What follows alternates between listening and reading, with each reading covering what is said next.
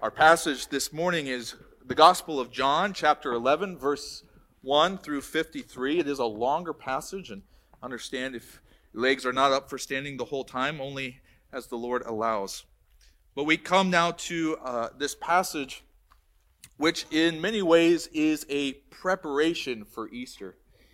And sometimes in the busyness of the schedule as a pastor, I find that oftentimes the day of, whether it's Christmas or Easter or another celebration for God's people, it's often the time ahead that I need, because in the moment, in the busyness, I can lose sight of things. And John 11 is an opportunity for us to look at Easter with new eyes and what the resurrection means for us. Let's attend now to the reading of God's Word. John chapter 11, verses 1 through 53. Now a certain man was ill, Lazarus of Bethany, the village of Mary and her sister Martha.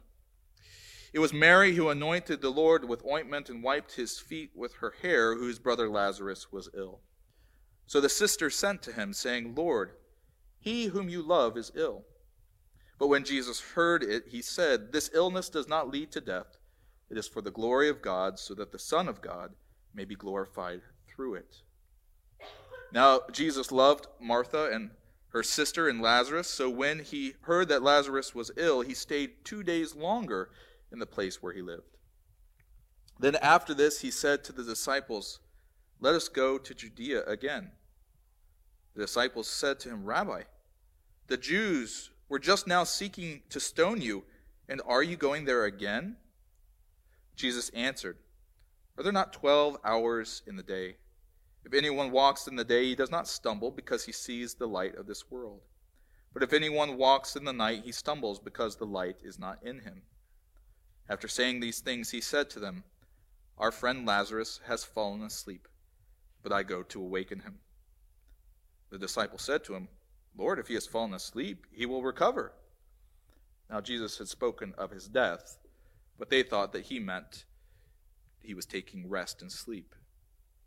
Then Jesus told them plainly, Lazarus has died, and for your sake I am glad that I was not there, so that you may believe. But let us go to him. So Thomas, called the twin, said to his fellow disciples, Let us also go, that we may die with him. Now when Jesus came, he found that Lazarus had already been in the tomb 4 days. Bethany was near Jerusalem, about 2 miles off, and many of the Jews had come to Martha and Mary to console them concerning their brother. So when Martha heard that Jesus was coming, she went and met him, but Mary remained seated in the house. Martha said to Jesus, Lord, if you had been here, my brother would not have died. But even now I know that whatever you ask from God, God will give you. Jesus said to her, Your brother will rise again. Martha said to him, I know that he will rise again in the resurrection on the last day. Jesus said to her, I am the resurrection and the life. Whoever believes in me, though he die, yet shall he live. And everyone who lives and believes in me shall never die. Do you believe this? She said to him, Yes, Lord. I believe that you are the Christ, the Son of God, who is coming into the world. When she had said this, she went and called her sister Mary, saying to her in private, The teacher is here and is calling for you. And when she heard it, she rose quickly and went to him. Now Jesus had not yet come into the village, but was still in the place where Martha had met him. When the Jews who were with her in the house, consoling her, saw Mary rise quickly and go out, they followed her, supposing that she was going to the tomb to weep there. Now when Mary came to where Jesus was and saw him, she fell at his feet, saying to him, Lord, if you had been here, my brother would not have died. When Jesus saw her weeping, and the Jews who had come with her also weeping, he was deeply moved in his spirit and greatly troubled. And he said, Where have you laid him? They said to him, Lord, come and see. Jesus wept. So the Jews said, See how he loved him. But some of them said, Could not he who opened the eyes of the blind man also have kept this man from dying? Then Jesus, deeply moved again, came to the tomb. It was a cave, and a stone lay against it. Jesus said, "Take away the stone." Martha, the sister of the dead man, said to him, "Lord, by this time there will be an odor, for he has been dead 4 days." Jesus said to her, "Did I not tell you that if you believed, you would see the glory of God?" So they took away the stone, and Jesus lifted up his eyes and said, "Father, I thank you that you have heard me.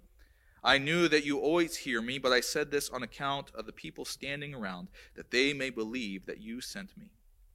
When he said these things, he cried out with a loud voice, "Lazarus, come out." The man who had died came out, his hands and feet bound with linen strips and his face wrapped with a cloth. Jesus said to them, "Unbind him and let him go." Many of the Jews, therefore, who had come with Mary and had seen what he did, believed in him. But some of them went to the Pharisees and told them what Jesus had done. So the chief priests and the Pharisees gathered the council and said, "What are we to do?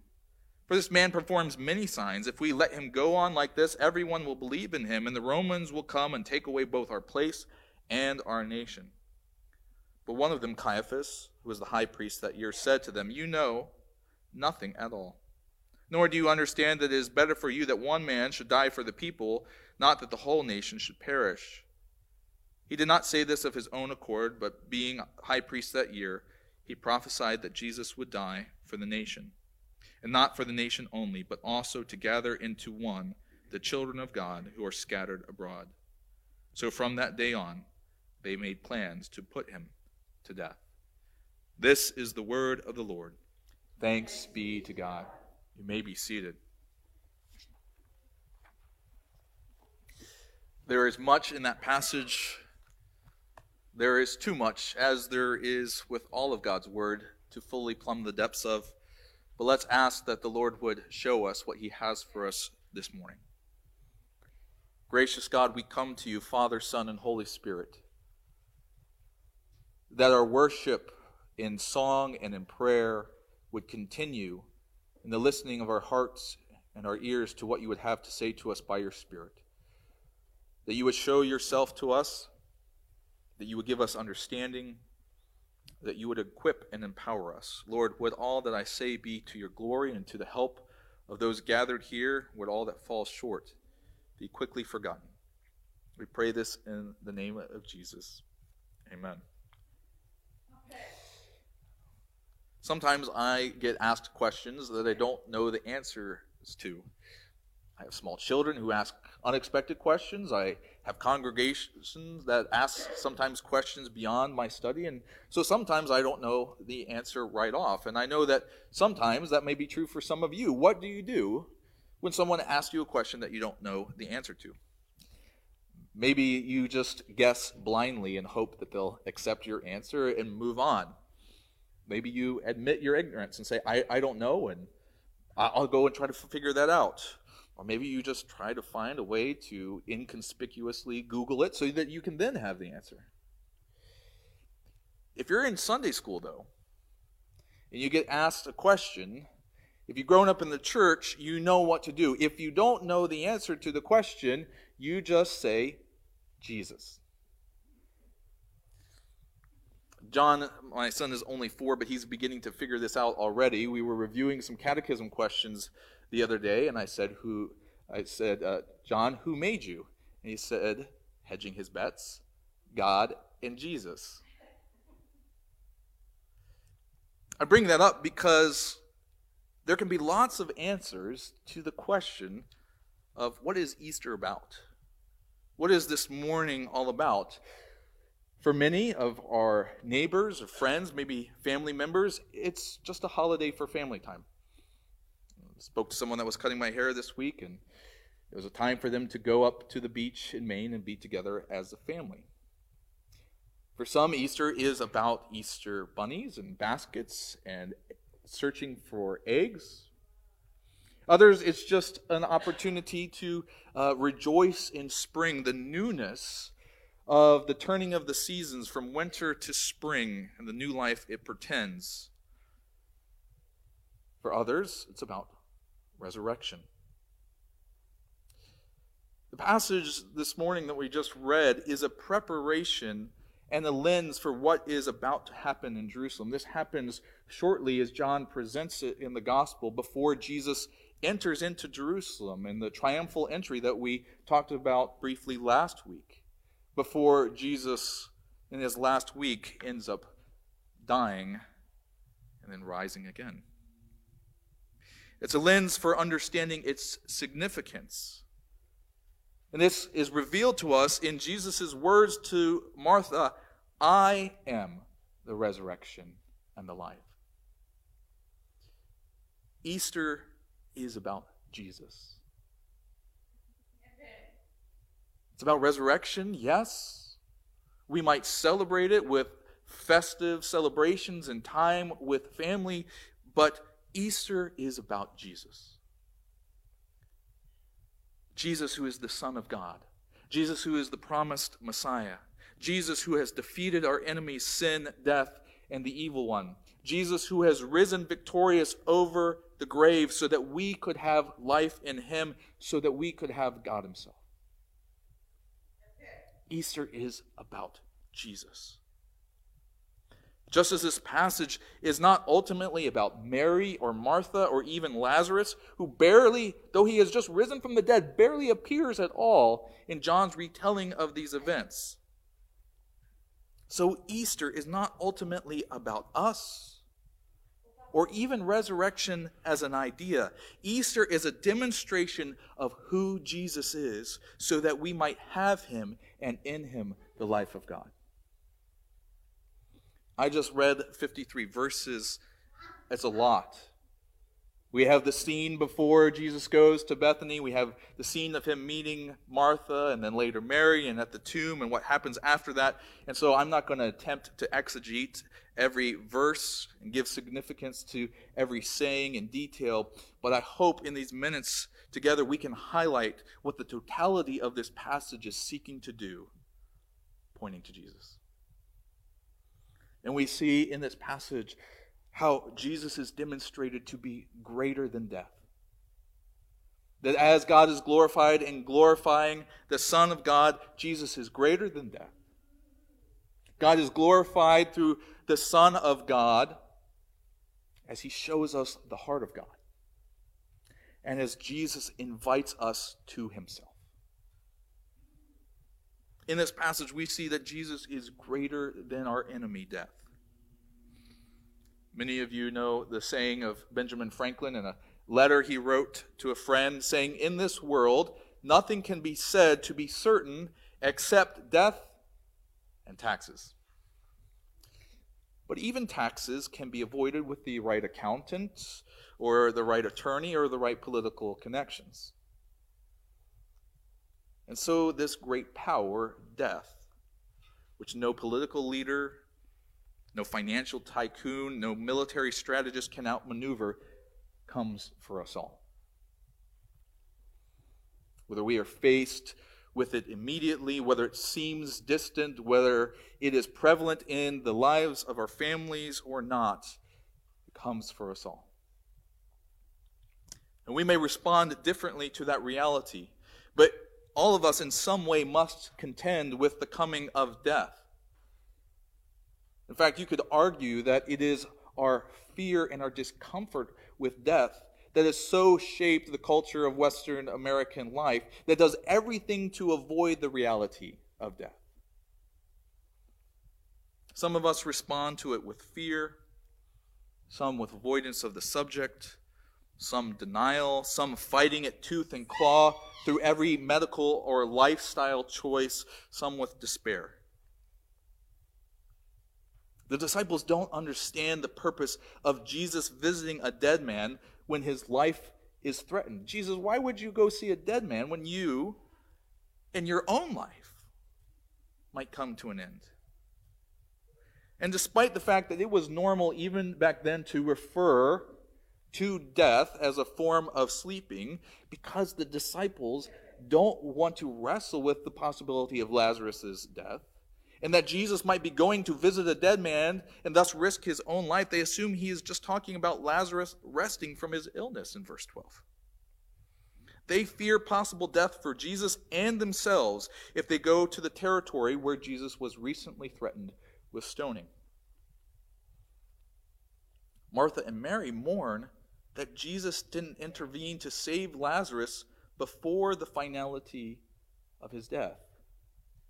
Notice, probably because they talked about it, they say the exact same thing to Jesus. If you had been here, then he would not have died. But he has died. But Jesus' confrontation with death in the passage is a revelation of the power of God and the glory of God in Jesus as he defeats this enemy of all mankind, this discomfort that is always following us like a shadow, whether we acknowledge it or not. And whereas all fear death as the end, Jesus can say of this illness that it will not end in death, that it will not lead to death. And his disciples say, well, that means he's not going to die. But Jesus is saying it's not going to end in death. Death might be a stopping point along the way, but this event in the life of Lazarus will lead to something more significant, something greater than even death, the glory of God and the glory of the Son of God. And so that power, the glory of God, is demonstrated as Lazarus is brought forth from the tomb alive. Let's do our best not to do what so many in the presence of Jesus do, to diminish his power according to our limitations through our assumptions and our expectations. Because even as Mary and Martha both believe that Jesus could have prevented Lazarus' death, they both forget the power of the one that they're speaking to. That the power of Jesus didn't require his presence. He could merely have commanded, as he did with the centurion's servant in Matthew 8 and healed Lazarus. And even as Martha offers words of faith, even now I believe that whatever you ask of the Father, he will give you. When Jesus says, your brother will rise again, she assumes that he's meaning the resurrection at the end of days. Jesus is powerful. Jesus has demonstrated the power, but so powerful is the presence and pervasiveness of death in their experience that it is hard for them to look at Jesus and see the reality of his power over death. And so Jesus, in full confidence, as the Son of the eternal Father, commands Lazarus to come forth. Let's not miss how dead Lazarus is. Jesus has raised Jairus' daughter who had just died from death. But Martha, ever practical, as Jesus commands the stone to be removed from the tomb front, says, but Lord, the smell. This is not a dead body that we maybe have seen when we've done a visitation at a funeral home. This is a corpse that time and the elements are having their way with. And yet the dead man responds to the voice of Jesus, to the voice of God who gave life in the first place. Jesus commands, and life must obey. He is the eternal word by which God the Father spoke all things into being. And so in Lazarus' return to life, we see the power of Jesus, the power of God at work over death. But even as this amazing feat is accomplished, it establishes a baseline that Jesus means to surpass. It's almost as if Jesus, as he promises that Lazarus will rise, as he says, I am the resurrection and the life, and then the decaying corpse walks out of the tomb, Jesus says, if you thought that was amazing, wait until you see what I do next. Because one might be tempted to see the miraculous work of Jesus as just the borrowed power of God like the prophets in the Old Testament had. He is preparing to show that his power over death is within himself as the living God incarnate. We see the surpassing power of God at display in Jesus' resurrection when compared to what happens to Lazarus. Whereas Lazarus is compelled and powerless as he goes into death, Jesus willingly submits to his arrest and goes to the cross of his own accord and offers up his spirit on the cross. Whereas the stone to the tomb must be rolled back so that Lazarus can get out, the stone of Jesus' tomb must be rolled away to show us that the tomb is already empty. Whereas Lazarus needs to be unbound from the burial cloths that wrap him. The burial cloths of Jesus were found neatly folded where he had laid. Whereas Lazarus returned to life only to die later, Jesus rose to life to never die again. Death cannot imprison those who hear the voice of their Savior calling any more than death could hold on to Jesus. That means freedom for us. This leads us not only to the freedom of the hope of eternal life, but it leads us to the freedom from death and its subservient idolatries. Most of our sins and our idolatries in our life come out of a fearful worship of death as the greatest power. We want wealth and we want health and we want importance because it quiets the voice that death is coming for us. Or it gives us a little bit more time as if we can push off death. If I have a great name, I will be remembered throughout eternity. Whether it's fame or wealth, whether it's sexual prowess, all the things that we might be tempted into in this world are often a response to our fear of death and are trying to take for ourselves some power over death. But when we know that the Savior we serve is greater than death, we don't have to medicate. We don't have to deny. We don't have to try to keep battling against death, because by faith in Christ, who walked into death's domain and robbed him blind, we have life.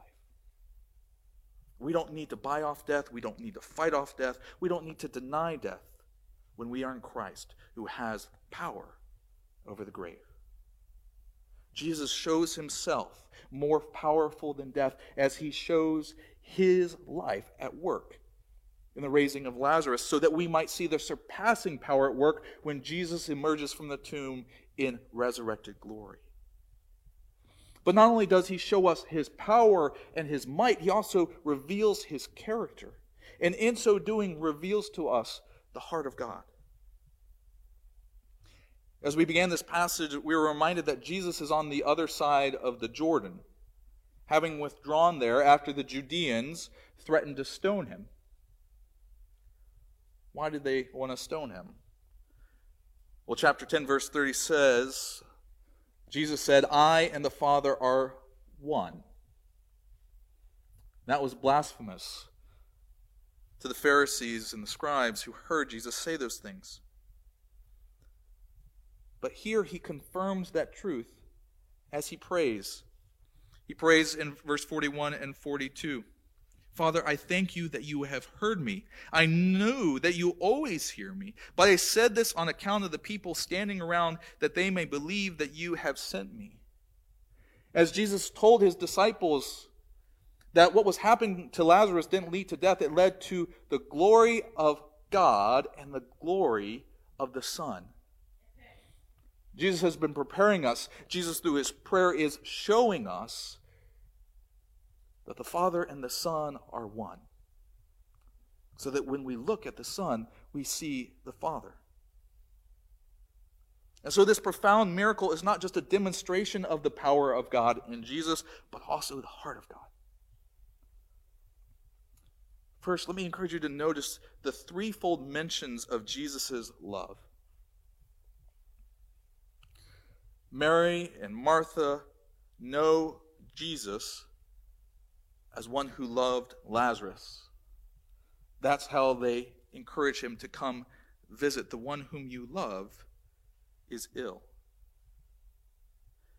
Then in verse 5, John, the apostle, in describing the situation, tells us that Jesus loved all three, Mary, Martha, and Lazarus.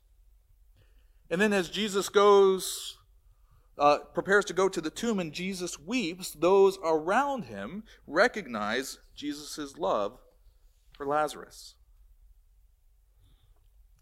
I want us to hold on to these declarations of love, Because on the surface, we might be prone to wrestle with how that love, especially that love mentioned in verse 5, is juxtaposed to Jesus' choice to stay on the other side of the river. His choice not to go visit Lazarus while he was still sick, to heal him, or not, as he had the ability to do from the other side of the Jordan, to declare him healed and so make him well. Why does Jesus stay until Lazarus' death, and then upon Lazarus' death, then inform his disciples, now it's time to go? We need to keep in mind that it is love which motivates his actions here. And we can see that a bit as we zoom in on two of the scenes in the passage. First, as Mary comes out to him, Mary has stayed at the house. She's with all the people that are there to be with her and Martha as they mourn and weep the death of their brother. But as she comes out to him, Jesus sees her weeping. Verse 33 says, when Jesus saw her weeping, and the Jews who had come with her also weeping, he was deeply moved in his spirit and greatly troubled. He asks where they have laid him, and they tell him. And then Jesus weeps. That first description there says Jesus was deeply moved. And we might think of being moved by a beautiful symphony or moved in compassion and sadness. And that's not inappropriate to the larger context because it says Jesus weeps. But that word there, you might even have a note at the bottom of your ESV Bible if you have one of those. It uses the word indignant. When Mary later, in the Gospel of John, anoints Jesus' feet, those who are watching are indignant. They snort. Why would she waste such expensive oil in anointing the feet of this rabbi?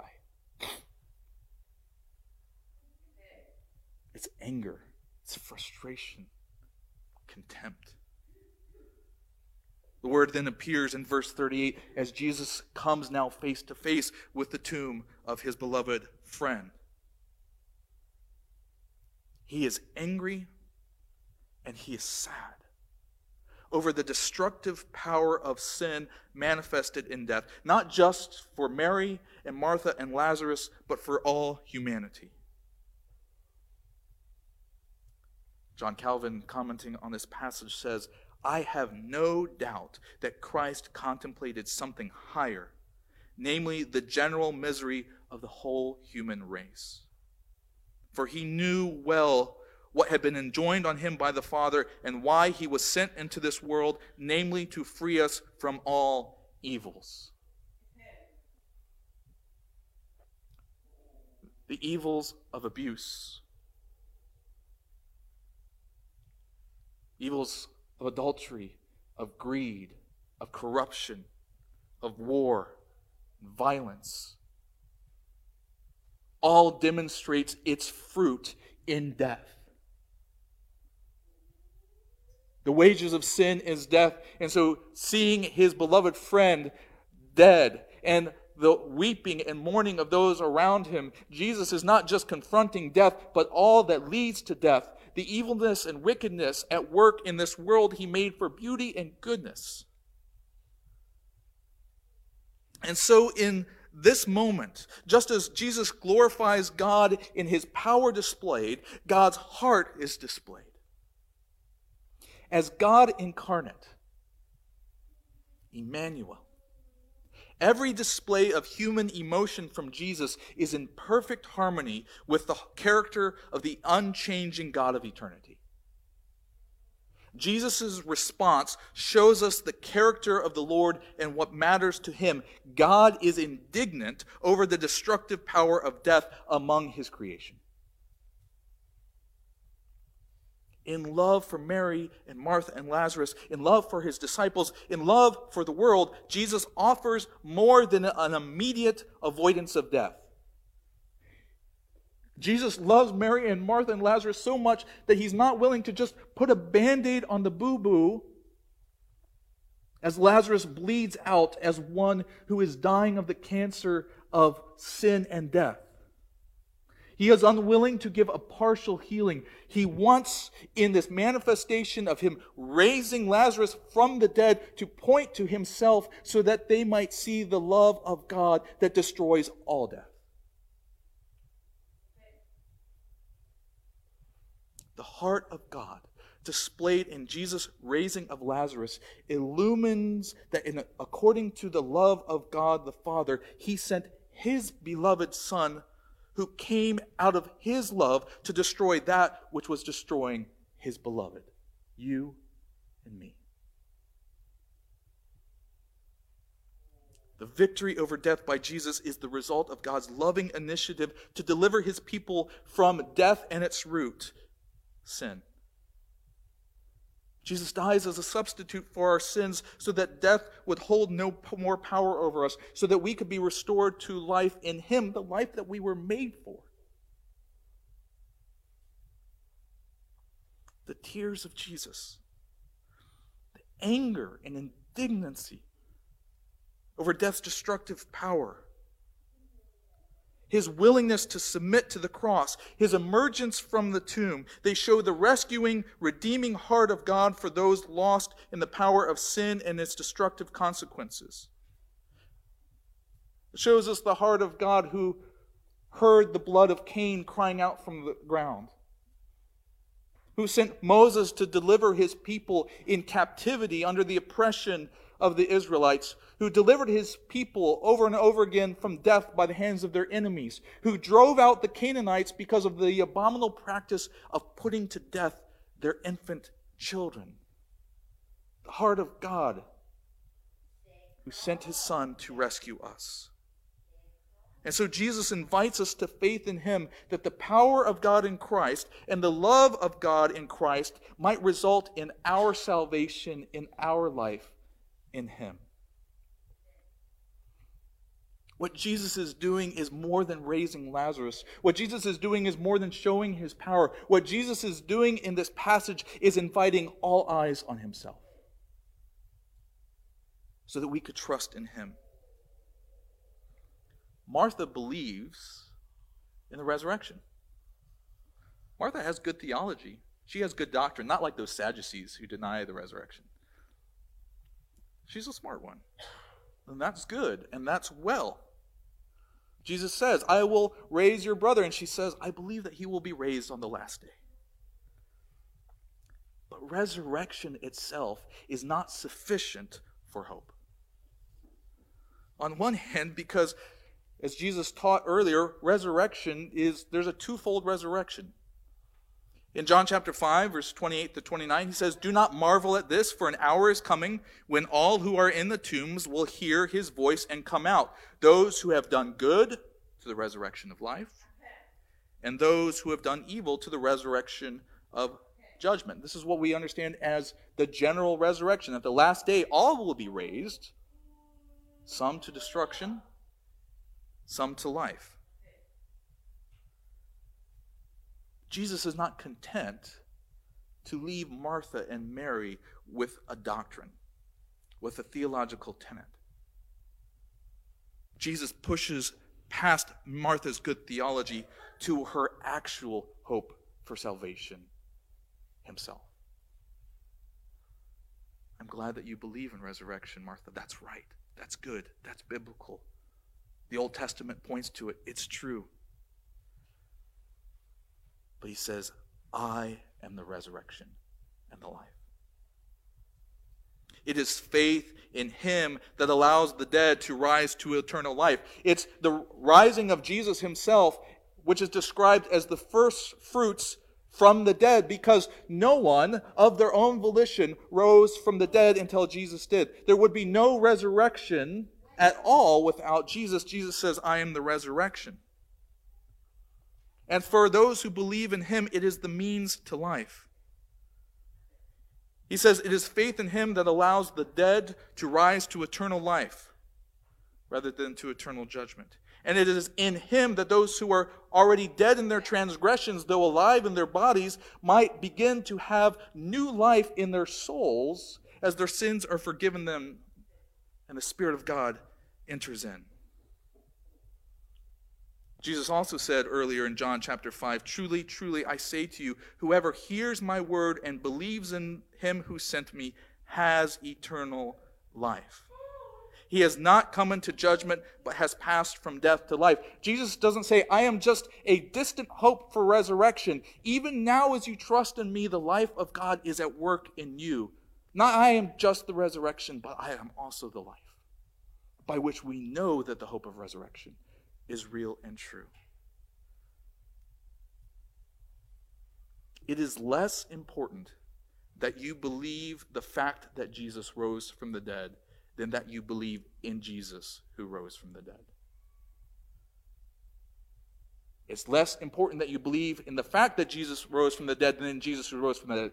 Now, if you don't believe in the resurrection from the dead, then you don't actually believe in Jesus. You believe in someone you've created for yourself.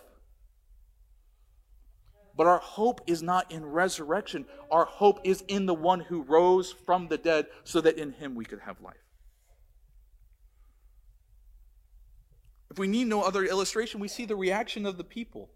Some believed in him and some plotted his death. Some of the same people that saw Lazarus walk out of the tomb said, "That's amazing, this is the Son of God." And some said, "This is trouble. I'm going to lose my security and my sense of comfort." In Matthew 28, after the resurrection, the guards go back and report to the chief priests what they had seen, which was an empty tomb. And the response wasn't to say, "I don't believe in the resurrection, I don't believe that he's alive." They saw, and they said what they saw, but they chose to oppose Jesus rather than to trust in him. To reject Jesus is to reject God, in whom is all life. We cannot have life without God, so that is why Jesus came. To restore to us a relationship with God that only he could offer, as he offered himself as a willing sacrifice for our sins, so that our sins could be paid for. The thing that separated us from God could be removed, and in his rising from the dead, offer us new life in him for all eternity. Brothers and sisters, we might know that water will slake our thirst. We might even know that drinking water will make us less thirsty. But if you're thirsty, you must drink of the water. Resurrection sounds like a good idea. We might even believe in life after death. But let me tell you the means to enjoy that. The means for this power to be at work in you.